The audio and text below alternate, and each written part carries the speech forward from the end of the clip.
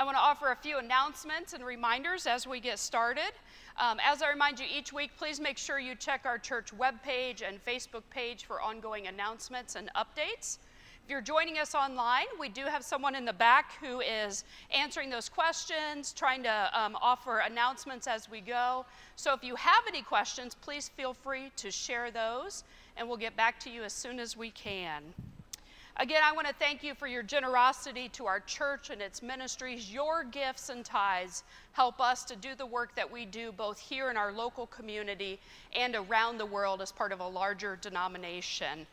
Obviously, we have an offering basket in the back, but please know that you can give online if that is an easier option. At the top right-hand corner of our church webpage is that online giving button.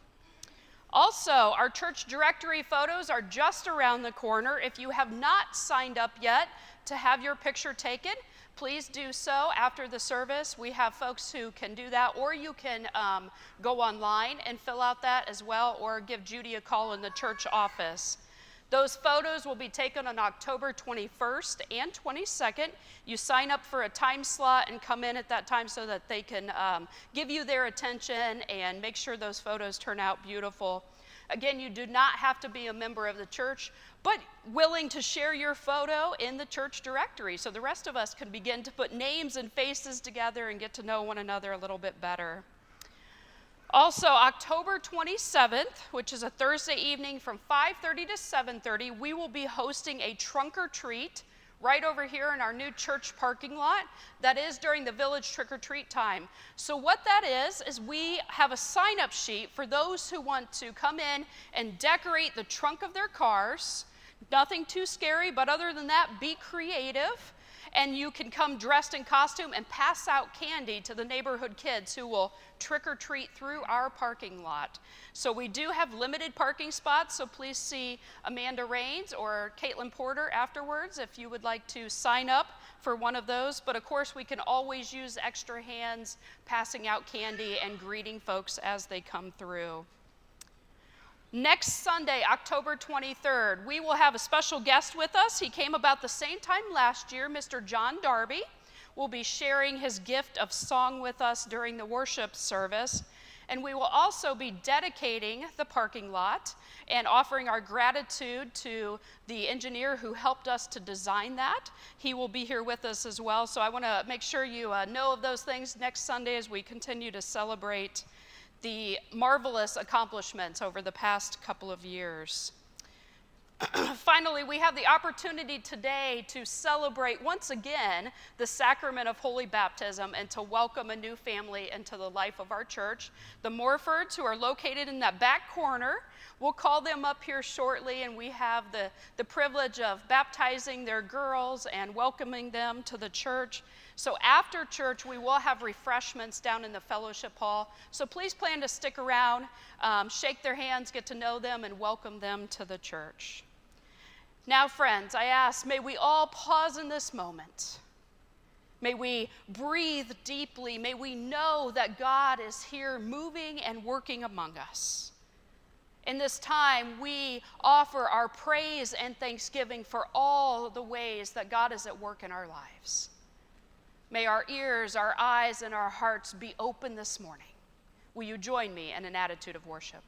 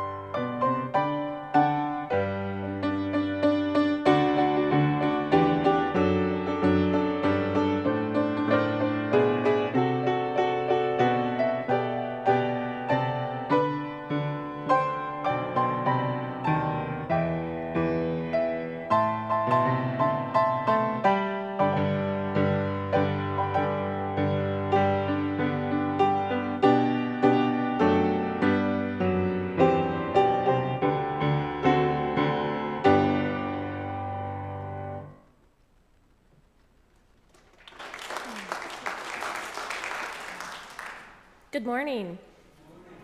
Please stand and join me in the call to worship. We gather in the name of the living Christ to worship God.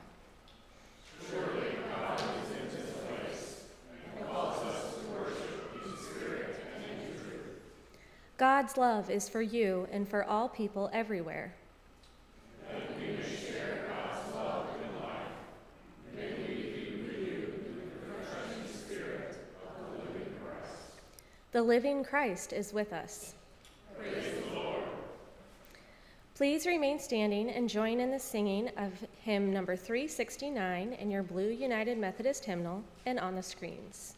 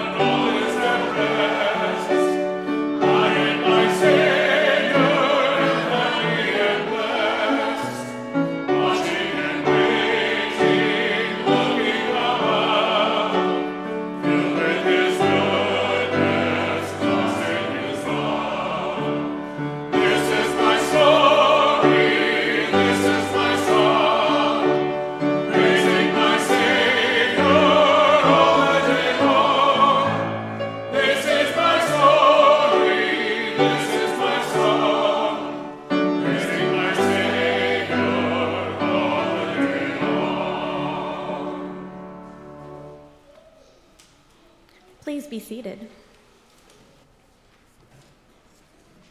Our first scripture reading this morning comes from Luke chapter 9, verses 23 through 25 in the Common English Bible. You can find it on page 790 in your Pew Bible, or you can follow along on the screen. Jesus said to everyone, "All who want to come after me must say no to themselves, take up their cross daily, and follow me. All who want to save their lives will lose them, but all who lose their lives because of me will save them. What advantage do people have if they gain the whole world for themselves, yet perish or lose their lives?" The word of the Lord for the people of God. Please join in singing the hymn of grace, "There's a Wideness in God's Mercy," verses 1 through 3, United Methodist hymnal number 121, and words on the screen. For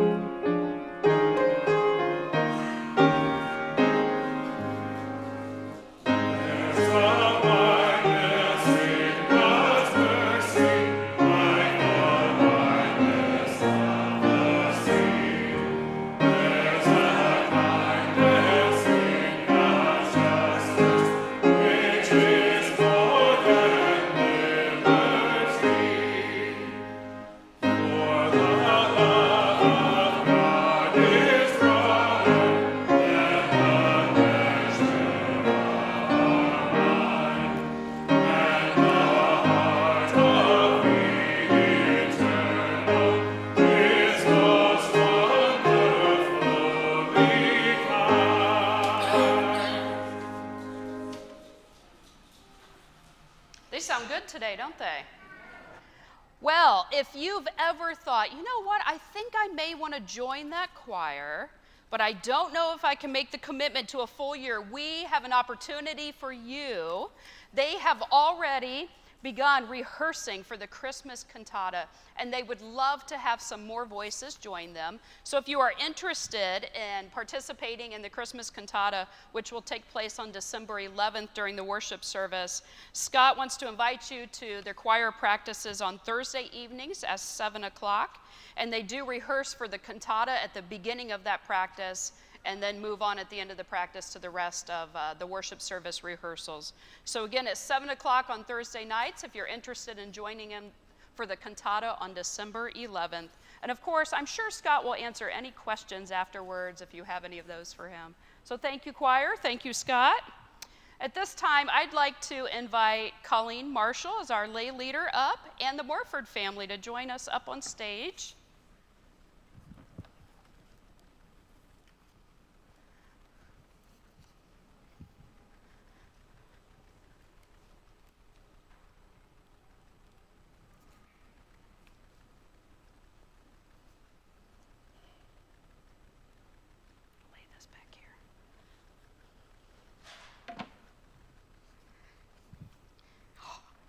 Did everybody see Charlotte's shoes today? Minnie Mouse, you both look so beautiful. Yeah. The Morford family moved to Ada 2 years ago from Louisville, Kentucky, and they fell in love with this small town and decided to raise their kids here, and now have decided to join our church family as members of Ada First United Methodist Church. And I want to take just a moment to share a little bit about them. Of course, you can find them downstairs and ask them any other questions you come up with. Aaron is a Navy vet who now works in cybersecurity. Sasha is a stay-at-home mom who has a passion for photography and, most importantly, coffee. Yes. Maddie is a fourth grader who loves cheer, tumbling, dance, and Girl Scouts. And Charlotte, how old are you? You're 2. You'll be 3 very soon, right? And Charlotte loves cats. A very good thing to love. So we are so privileged and grateful to share in the sacrament of holy baptism and in membership with each of you this morning. We thank you for being here. They were here for Vacation Bible School and have been back just about every Sunday since. So we're privileged to welcome you into membership of this church and as a family, into Christ's family and this family of Ada First United Methodist. So I would like to invite us all to join together. You probably have this memorized by now, right? Well, don't worry, we have one more baptism on October 30th as well. So follow along on the screens in our liturgy as we welcome them into membership. Brothers and sisters in Christ, through the sacrament of baptism, we are initiated into Christ's holy church. We are incorporated into God's mighty acts of salvation and given new birth through water and the Spirit. All this is God's gift offered to us without price. I'd like to present today for baptism Madeline and Charlotte Morford, and I'd also like to present Aaron and Sasha Morford to join our church through reaffirmation of faith. Thank you. So today, Aaron and Sasha, of course, you'll be answering for yourselves, but also for your girls, especially Charlotte, who doesn't quite understand just yet what these words all mean. But you are making a promise, as we are also as a church, to help you raise these girls in the faith, to teach them the teachings of Scripture and the life of Christ, and to continue that raising and teaching until they come to an age at confirmation when they can take this covenant, this promise on upon themselves. So as you answer these questions today, I just remind you, not only are they for you, but also for the promise you're making to each of your beautiful girls. So I ask on behalf of the whole church, do you renounce the spiritual forces of wickedness, reject the evil powers of this world, and repent of your sin? Do you accept the freedom and power God gives you to resist evil, injustice, and oppression in whatever forms they present themselves? Do you confess Jesus Christ as your Savior, put your whole trust in His grace, and promise to serve him as your Lord in union with the church which Christ has opened to people of all ages, nations, and races. Now, will you nurture these children in Christ's holy church, that by your teaching and example they may be guided to accept God's grace for themselves, to profess their faith openly, and to lead a Christian life? According to the grace given to you, will you remain faithful members of Christ's holy church and serve as Christ's representatives in the world? Now, do you, as Christ's body, the church, reaffirm both your rejection of sin and your commitment to Christ? Will you nurture one another in the Christian faith and include these persons now before you in your care? The good news and live according to the example of Christ. We will surround these persons with a community of love and forgiveness, that they may grow in their trust of God and be found faithful in their service to others. We will pray for them that they may be true disciples who walk in the way that leads to life. Now let us join together in professing the Christian faith as contained in the scriptures of the Old and New Testament. Do you believe in God the Father? I believe in God the Father Almighty, creator of heaven and earth. Do you believe in Jesus Christ? I believe in Jesus Christ, the Holy Son, our Lord, who was conceived by the Holy Spirit, born of the Virgin Mary, suffered under Pontius Pilate, was crucified, died, and was buried. He descended to the dead. On the third day he rose from the dead. He ascended into heaven, is seated at the right hand of the Father, and will come again to judge the living and the dead. Do you believe in the Holy Spirit? I believe in the Holy Spirit, the holy universal church, the communion of saints, the forgiveness of sins, the resurrection of the body, and the life everlasting. The Lord be with you. And also with you. Let us pray. Eternal Father, when nothing existed but chaos, you swept across the dark waters and brought forth light. In the days of Noah, you saved those on the ark through water. After the flood, you set in the clouds a rainbow. When you saw your people as slaves in Egypt, you led them to freedom through the sea. Their children you brought through the Jordan to the land which you promised.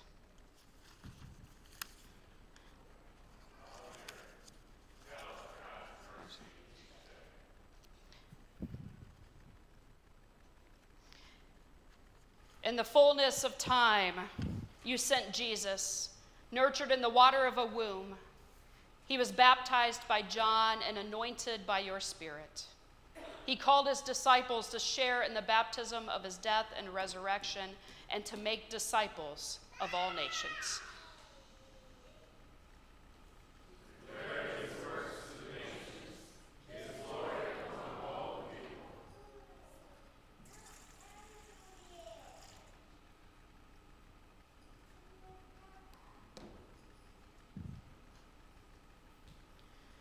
Mighty God, pour out your Holy Spirit to bless this gift of water and those who receive it, to wash away their sin and clothe them in righteousness, that throughout their lives, dying and being raised with Christ, they may share in his final victory. Praise to you. Who with you and the Holy Spirit lives and reigns forever. Amen.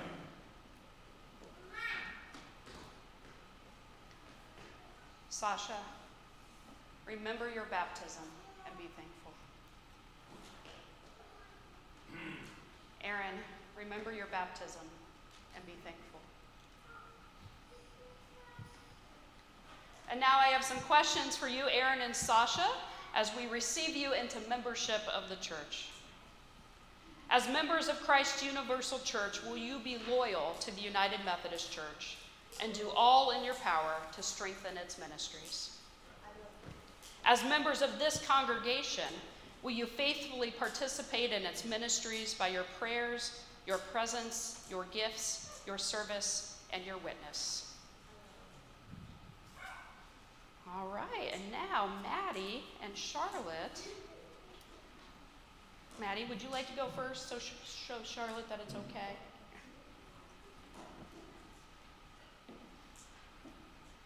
Madeline Grace, I baptize you in the name of the Father, in the name of the Son, and in the name of the Holy Spirit. Amen. Now,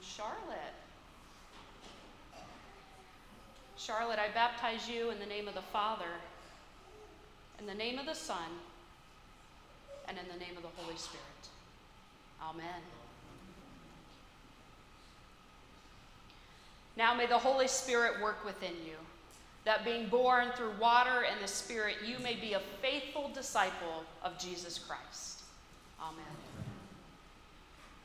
Through baptism, you are incorporated by the Holy Spirit into God's new creation. You are made to share in Christ's royal priesthood. We are all one in Christ Jesus. It is with joy and thanksgiving that we welcome you as members of the family of Christ. Members of the household of God, I commend these persons now to your love and care. Do all in your power to increase their faith, confirm their hope, and perfect them in love. We give thanks for all that God has already given you, and we welcome you in Christian love. As members together with you in the body of Christ, and in this congregation of the United Methodist Church, we renew our covenant faithfully to participate in the ministries of the church by our prayers, our presence, our gifts, our service, and our witness. That in everything God may be glorified through Jesus Christ. The God of all grace, who has called us to eternal glory in Christ, establish you and strengthen you by the power of the Holy Spirit, that you may live in grace and peace. Amen. Now let's welcome them in friendship and love to our church.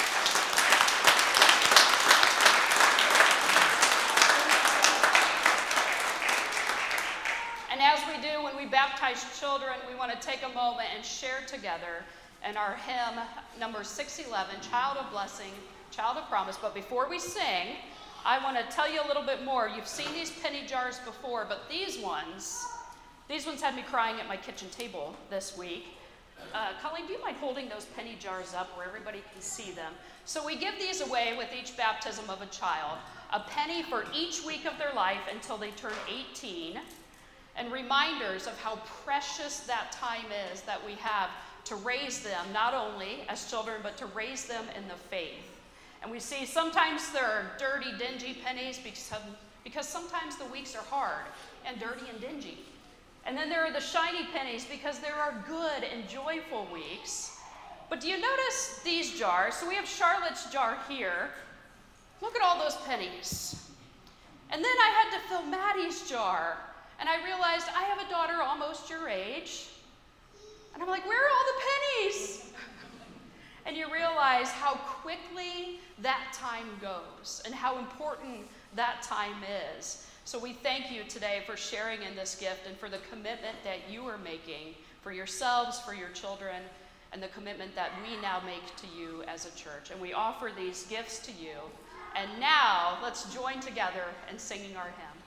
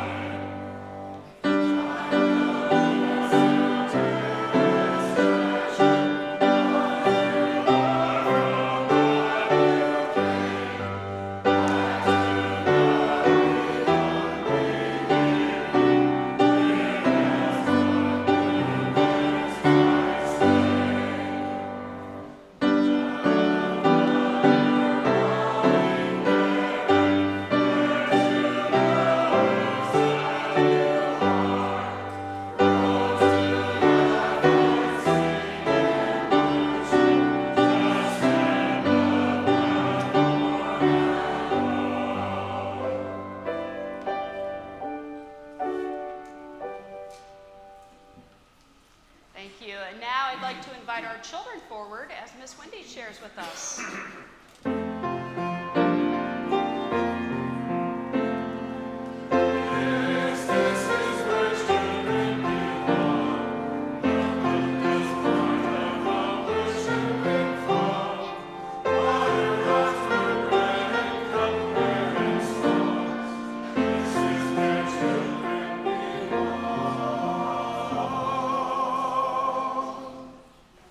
Good morning. How's everyone doing today? Good. Okay, I need you guys to be honest with me. I'm going to ask you an important... Happy birthday! Oh, well, happy birthday early. Her birthday party is today, though. Nice. Okay, I have a really important question, and I need you to put your hands in the air and tell me you're going to be honest, okay? Does anybody here have to do chores at home? Yeah? Okay. I always have to Clean the playroom? Okay. Does anybody have a chore that they really do not like to do? The playroom? It's super messy. Oh, super messy. What's your bedroom? What's a chore you don't like to do? I don't like to clean under my bed. Clean under your bed. Yeah, mine would be real dusty. I have to do that. Yeah. What's one that you don't like to do? The toy room. The toy room. What about you? I don't like cleaning our library because everything's everywhere. Everything's everywhere. See, Mom and Dad, you guys are like, they're all like. All right.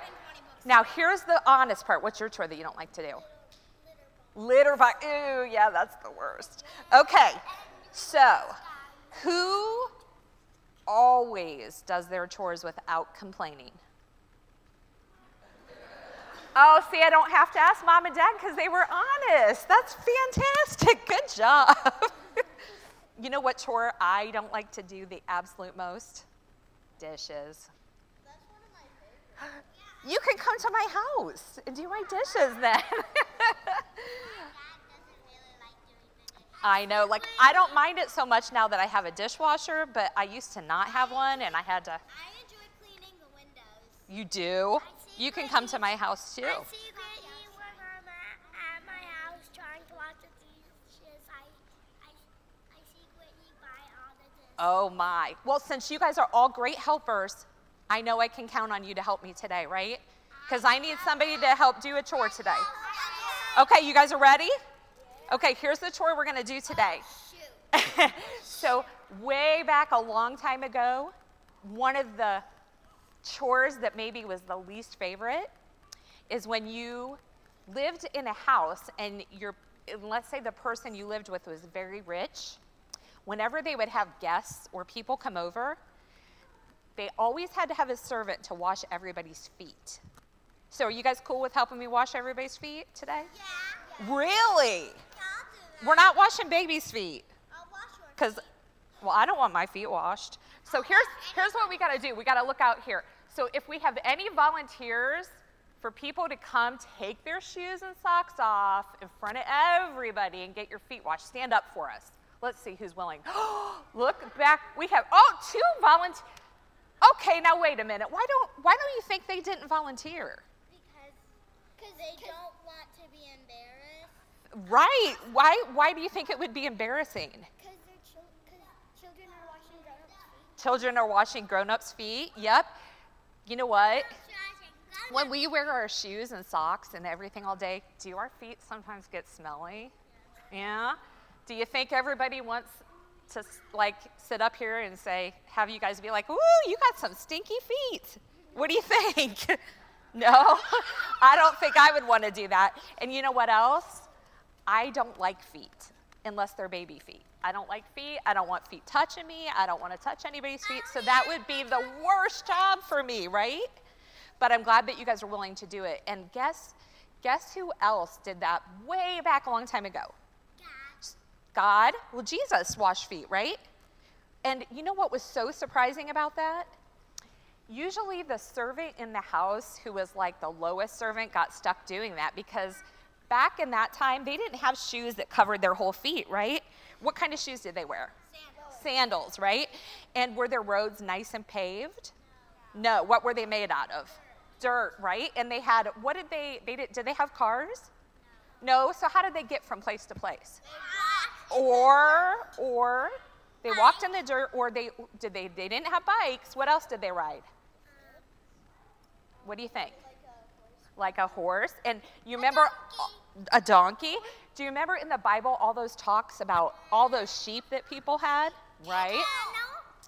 So what else do you think was on the road? A lot of animal doo-doo, right? So I bet we probably wouldn't want to wash the feet of those people back then, would we? No. And and you know what? They left that for the lowest servant to do, because the people who were rich, that was above them. They didn't think that they should be doing that. And Jesus wanted to teach his followers that it doesn't matter who you are, you should be willing to help people. You should be willing to be a disciple. So it doesn't matter, like everybody should be willing to wash each other's feet. What's a way that we can be servants today? Can you guys think of a way we can serve? Wash the whole church. That would be an awesome thing to do as a servant. What's another idea? If someone falls down, Help them up, right? If somebody falls, help them up, or if they get hurt, help them. So there's, if they're drowned, then you can swim. if somebody's drowning and you can swim, right? There's so many things we can do to help people. So can you guys say a prayer with me? Okay. Dear Jesus, let us remember that we can always be servants to show your love and your kindness always. Amen. I also always, sometimes I say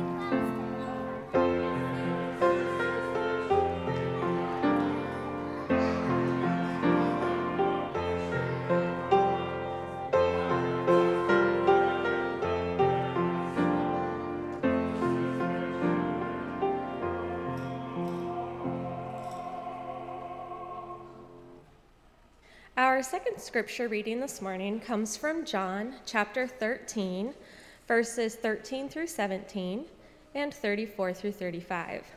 It can be found on page 822 of your Pew Bible, or you can follow along on the screen. Before the festival of Passover, Jesus knew that his time had come to leave this world and go to the Father. Having loved his own who were in the world, he loved them fully. Jesus and his disciples were sharing the evening meal. The devil had already provoked Judas, Simon Iscariot's son, to betray Jesus. Jesus knew the Father had given everything into his hands and that he had come from God and was returning to God. So he got up from the table and took off his robes. Picking up a linen towel, he tied it around his waist. Then he poured water into a wash basin and began to wash the disciples' feet, drying them with the towel he was wearing. When Jesus came to Simon Peter, Peter said to him, "Lord, are you going to wash my feet?" Jesus replied, "You don't understand what I'm doing now, but you will understand later." "No," Peter said, "you will never wash my feet." Jesus replied, "Unless I wash you, you won't have a place with me." Simon Peter said, "Lord, not only my feet, but also my hands and my head." Jesus responded, "Those who have bathed need only to have their feet washed, because they are completely clean. You disciples are clean, but not every one of you." He knew who would betray him. That's why he said, "Not every one of you is clean." After he washed the disciples' feet, he put on his robes and returned to his place at the table. He said to them, "Do you know what I've done for you? You call me teacher and Lord, and you speak correctly, because I am. If I, your Lord and teacher, have washed your feet, you too must wash each other's feet. I have given you an example. Just as I have done, you also must do. I assure you, servants aren't greater than their master, nor are those who are sent greater than the one who sent them. Since you know these things, you will be happy if you do them. I give you a new commandment. Love each other. Just as I have loved you, so you also must love each other. This is how everyone will know that you are my disciples, when you love each other. The word of the Lord for the people of God. Well, good morning. If you've just lost all track of time, it has been 6 weeks now that we have been moving our way through this study, digging deeper into the life of Jesus and observing the ways that he spoke and moved and interacted in this world. His ministry in this world turned laws and expectations upside down. His actions baffled and agitated the religious leaders. But Jesus' love, his unconditional, extravagant love for God and people transformed the world then and is still transforming the world now. And here's the culmination of it all. He handed that work to us. We now hold on our shoulders and in our hands that call from Christ to be the ones who can transform the world through his grace and love. I gotta say, that's kind of a frighteningly large task, isn't it? A little scary to know that that is now our task. So how are we supposed to do that? How are we to emulate Christ? How are we to live as disciples here and now, and not just as flawed people in a broken world? Before I dive any deeper, though, into that massive task, I want to recap for you a little bit of how we've arrived at this point. The first week, we began looking at the greatest commandment, to love the Lord our God with all our heart, mind, and soul, and to love our neighbor as ourselves. Then we heard the story of how Jesus brought together this ragtag group of followers and called them his disciples. Fishermen and tax collectors and zealots, they became the proof that God can use any one of us to fulfill God's kingdom work.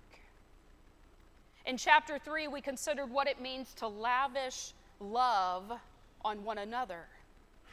Even, and maybe even especially, to lavish love on our enemies. Because that's what Christ has done for us. In the 4th chapter of our study, we recalled Jesus' encounter with the woman at the well in that town of Samaria. A town where any respectable Jew never would have gone. But Jesus not only went and spoke to a woman, but he told his disciples, we're staying here for 2 days. Jesus took his disciples to unexpected places. And he too calls us to go to those places, to cross paths with people that we have actively avoided in the past. Because Christ knows, using a word by Frederick Douglass, that agitation can open our hearts in new ways. Then last week, we heard the story of Jesus' encounter with a man possessed by demons, a man living in a cemetery, a man who was written off by his own community, pushed to the outskirts. And yet the scripture tells us that Jesus not only sees him in that moment, but also can see who he can become with God's help. And we heard again our call to reach out and to love the most vulnerable in our world. So today, as we continue our study of this series entitled Reckless Love by Tom Berlin, we're reminded that when we read Jesus' commandments to love each other as he has loved us, it's not just calling us to singular acts of kindness. He was not just suggesting that we become nicer, perhaps nicer to our elders or kinder to our pets. He was and is saying that our whole testimony depends on whether we love others the same way he loves them. Jesus wants us to understand that people will know we are his disciples by the way we love. So today I want to call you to think about this question. How are you going to seek to emulate Christ? How will you seek to emulate Christ? So maybe you've noticed it's not just me up here on the stage today. Kathy and Nancy have joined me up here, and it's not just for moral support, though I hope that's some of the case. These two women, along with several others, actually did this small group study last year, studying this book, Reckless Love. Their small group met for 6 weeks for the study, but I don't know if they've ever really stopped meeting since then. They dug into this book, and they dug deeper into this command by Christ to love God and love our neighbor. Now, at that time, I had not even read the book yet. I just picked some titles from the Cokesbury webpage and suggested them.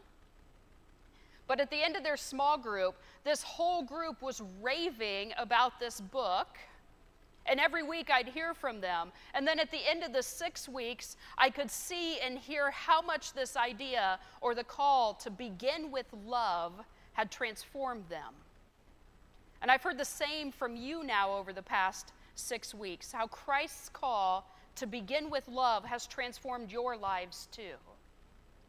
So with today being Laity Sunday, I would say I asked them, but really they kind of took me hostage and said they were going to do this.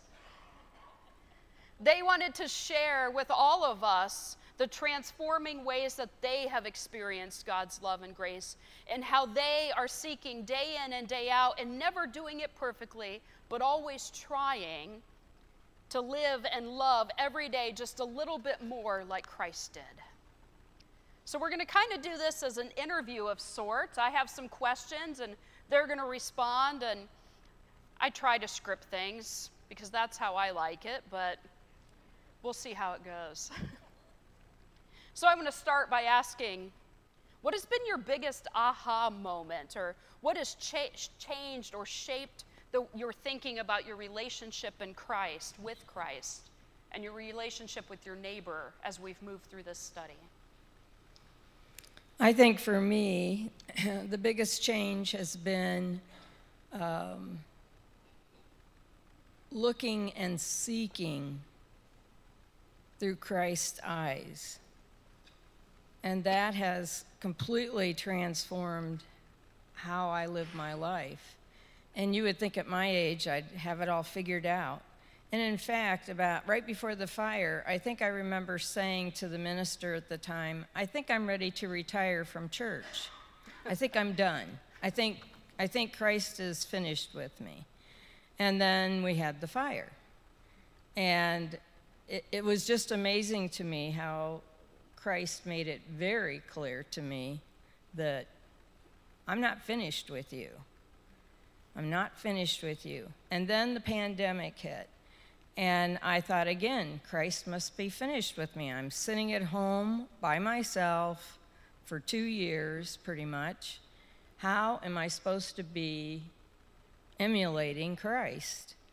And, you know, I spent a couple weeks in a lot of prayer. It was nice to have the time, you know, to have that prayerful time. And it's almost like it all led up to this book. And the very first chapter, and I coerced, I think, Kathy into teaching with me because I think team teaching is great. And I just felt like something called us. We both felt called to do this, lead this Bible study. And after the first chapter, the Begin with Love chapter, we both were just, I don't know, filled with love. And it was a different kind of love. It was a love that was much more giving, much more Well, it was interesting. The more I gave, the more I received. And I thought, how can this be? How can it work this way? But it did. Well, hello. Just push it on. Yep, it's on. Hello. In all of this, I am not such a paragon of virtue. Sorry.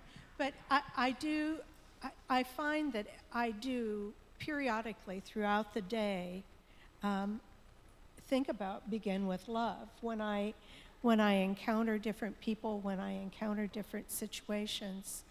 But I also find that I think the opposite of love is not hate, but it's fear. And I have anxiety issues and depression issues, and I'm shy. So to engage with people is something that's a real challenge for me.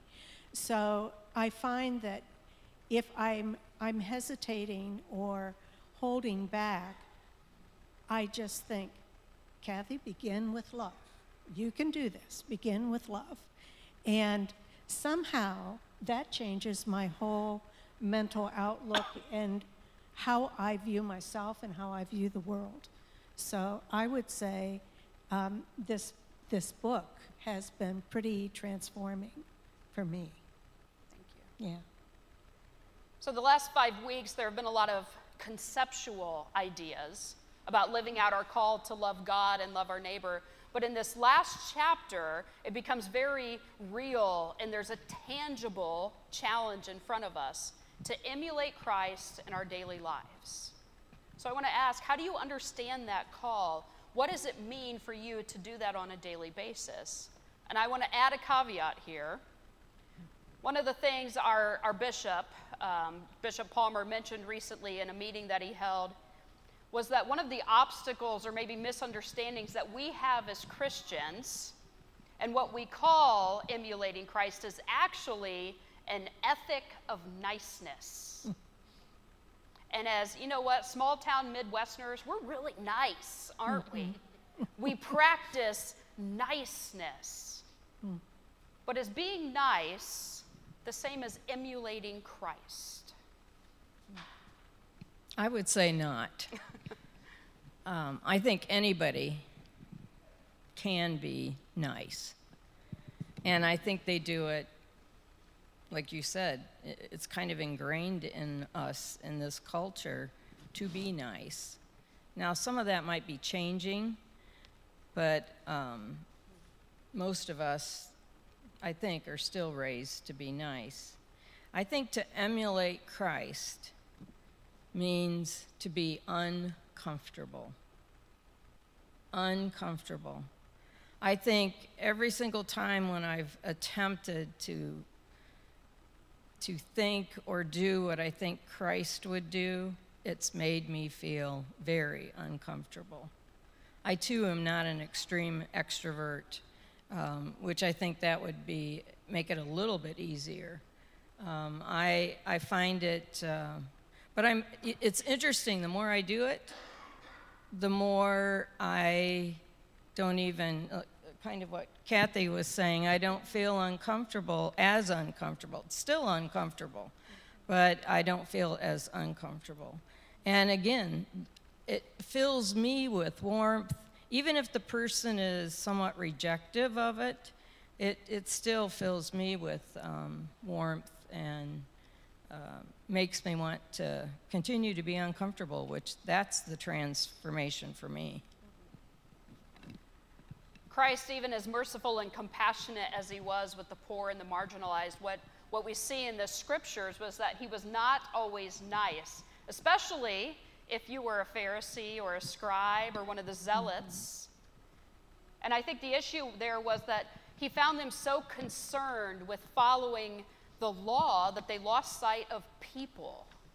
And Jesus was trying to bring them back to a law of love over a law of exclusion. And sometimes that didn't feel nice. I would say that for me personally, it's been a year of challenging myself to do things that I've been kind of uncomfortable wanting to do. So, you know, I find that if I do push myself, if I begin with love and I push myself into situations that aren't necessarily easy for me, that what I gain from that is so much more than just sitting in my little house, you know, with my little dog and, you know, just hanging out where I'm most comfortable.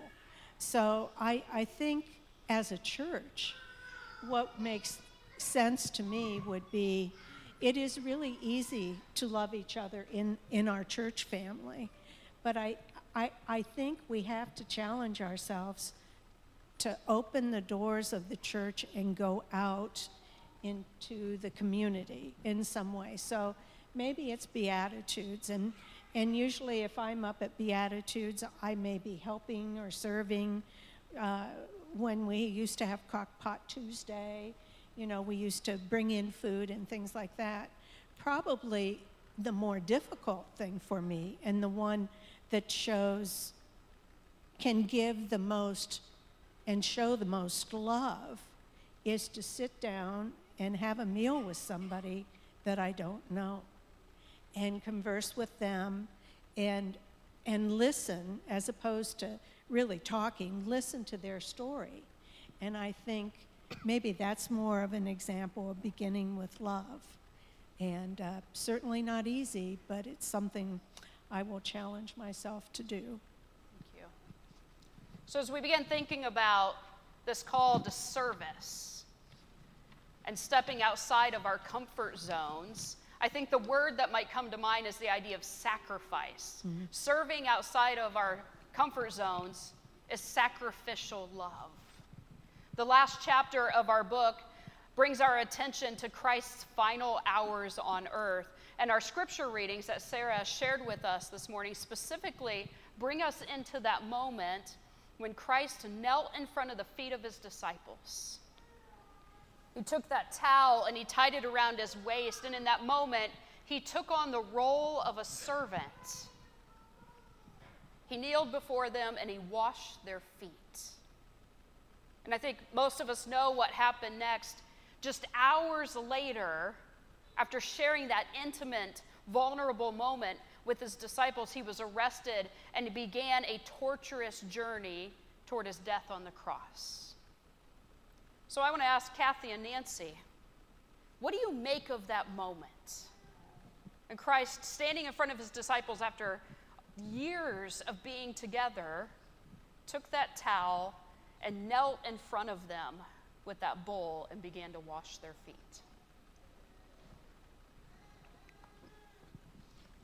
I would say, that it's an incredibly vulnerable situation, not only for the person washing the feet, but for the person whose feet are being washed.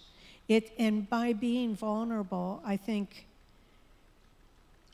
we end up touching a part of ourselves that it can be a little scary and definitely very emotional. Can you get my shoe off? Thank God I had a pedicure. So I would say that vulnerability, Oh, it is my first time in having my feet washed. Thank you. And it is very humbling and very vulnerable. So thank you, my dear.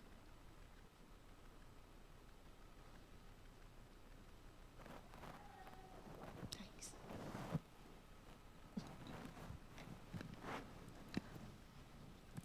Just 1 foot for you, right? Jesus knows my other foot wants to be in there too. I think humility is what the word that comes to my mind. It's very humbling to have my minister kneeling before me and washing my feet. And you do get the sense, like I have goosebumps, and not because the water's chilly, but because I think as I look at her, who is representing Christ, and the way she's prostrating herself to me, and then washing my foot, I can't explain to you how humble I feel. I feel incredibly humble. And I think I can just imagine Christ having the same tender touch. I mean, he's trying to get this message across to his disciples, and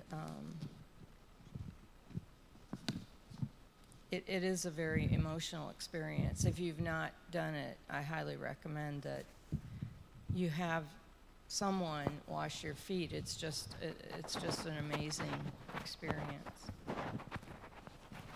Thank you. As I read through this scripture and now had the opportunity to remember and reflect on that moment in Christ's life, I realized that the act of washing feet, his disciples who didn't want their feet washed, in that moment, this would have been something that turned their worlds upside down, something that would break open their hearts in a new way. And I think something that would prepare them for what was to come. Think about how differently they might have perceived Jesus' sacrifice on the Christ had it not been for this act that took place before the crucifixion. But in this moment, Jesus humbled himself, became fully human, became a servant to them, and then began his journey to the cross. And so then for them to stand in that moment and look up at the cross and realize this is the man who didn't just come to lead us, but the one, God himself, who came to serve us. How much differently do we begin to understand the love and the grace of Jesus Christ in that moment? So I want to leave you with one final thought, one quote from the author of our book, Reverend Berlin. He says, "Without a doubt, the singular most important decision for those who want to love God and their neighbor is not about which bad habit to eliminate or which good work to begin. It is our decision to accept Jesus' love, to accept Jesus' forgiveness, and then to make him the Lord of our life." May that be our prayer, and may that be our work. Amen.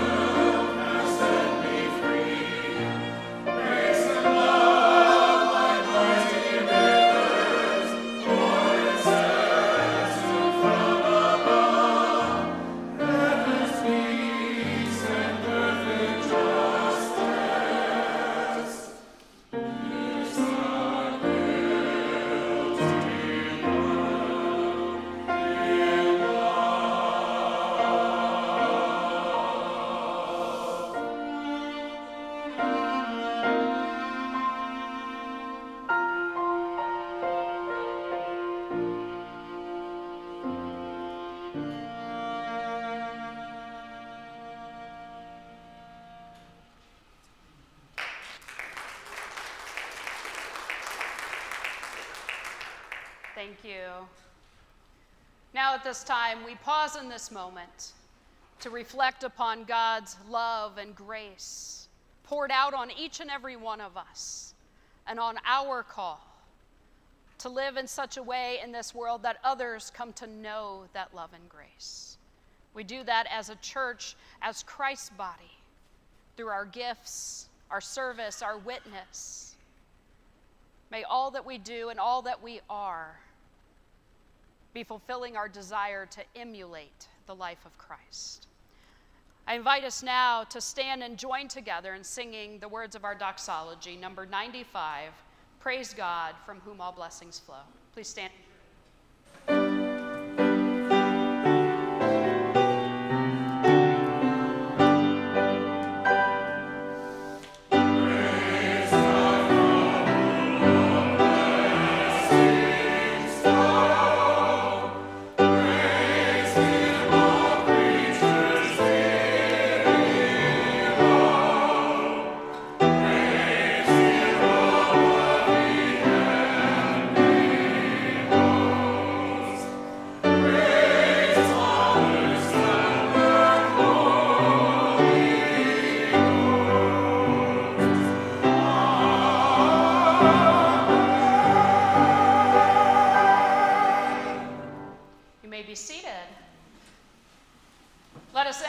This time of prayer with open hearts, ready to hear God's voice speak to us. Let us pray. God of healing and wholeness, we come to you in this moment with thanksgiving in our hearts for all the ways that you have shown us goodness and mercy. Lord, when our lives have been bruised with tragedy, we find consolation when we are touched by your Spirit. When our lives are scarred with suffering and rejection, we find our hope renewed through the power of Christ. We praise and adore you, Almighty God, that we have been transformed by your grace and mercy. But we recognize, Father, that so often our commitment to you can grow cold and distant. That sometimes we turn away from your presence and we ask for your forgiveness. Forgive us for the days that we choose to be complacent. Forgive us for the excuses we have. Forgive us for the times that we have tried to make carrying our cross more comfortable. Forgive us for the times that we have not followed you because it wasn't convenient. Forgive us for not loving our neighbors, and in turn, not fully loving you. Forgive us, Lord, and open our hearts again to the presence and the work of your Holy Spirit.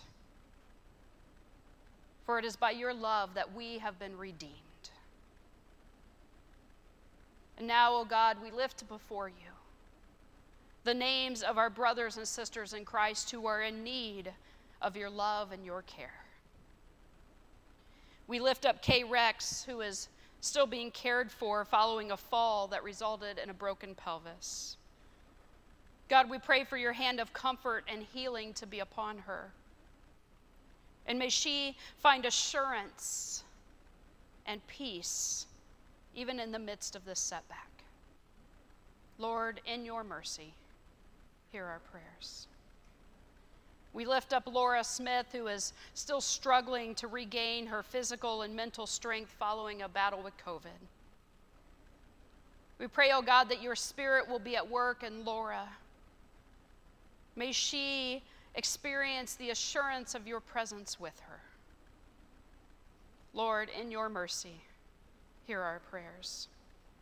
We continue to lift up Molly. Lord, we thank you for those days of good news, for days of increased energy and health. But Lord, we also continue to pray knowing the toll that the cancer is taking on her. give her your strength. Be with her family and give them peace and comfort.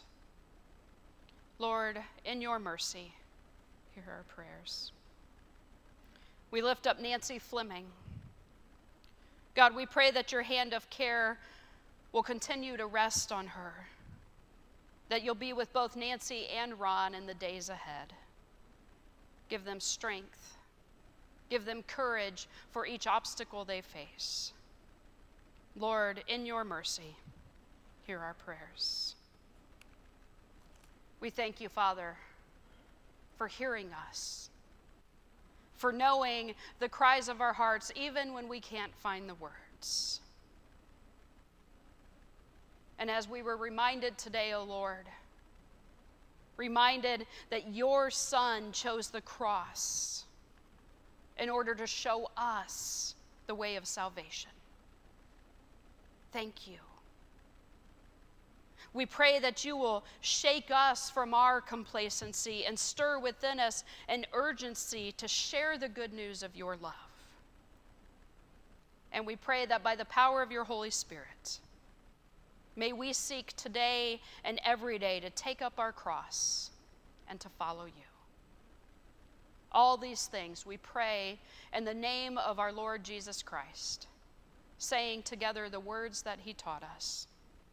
Our Father, who art in heaven, hallowed be thy name. Thy kingdom come, thy will be done, on earth as it is in heaven. Give us this day our daily bread, and forgive us our trespasses, as we forgive those who trespass against us. And lead us not into temptation, but deliver us from evil. For thine is the kingdom, the power, and the glory forever. Amen. And now, as God's beloved children, may we stand and share together in singing our closing hymn, number 298, When I Survey the Wondrous Cross. Please stand as you're able.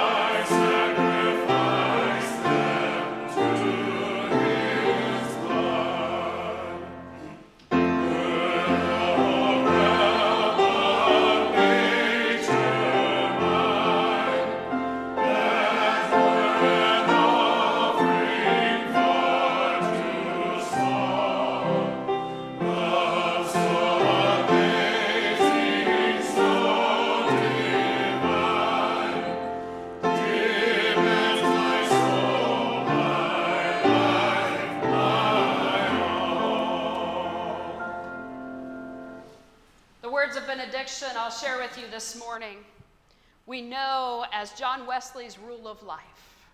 So may you hear these words. Do all the good you can, by all the means you can, in all the ways you can, and all the places you can, at all the times you can, to all the people you can, as long as you ever can. Amen.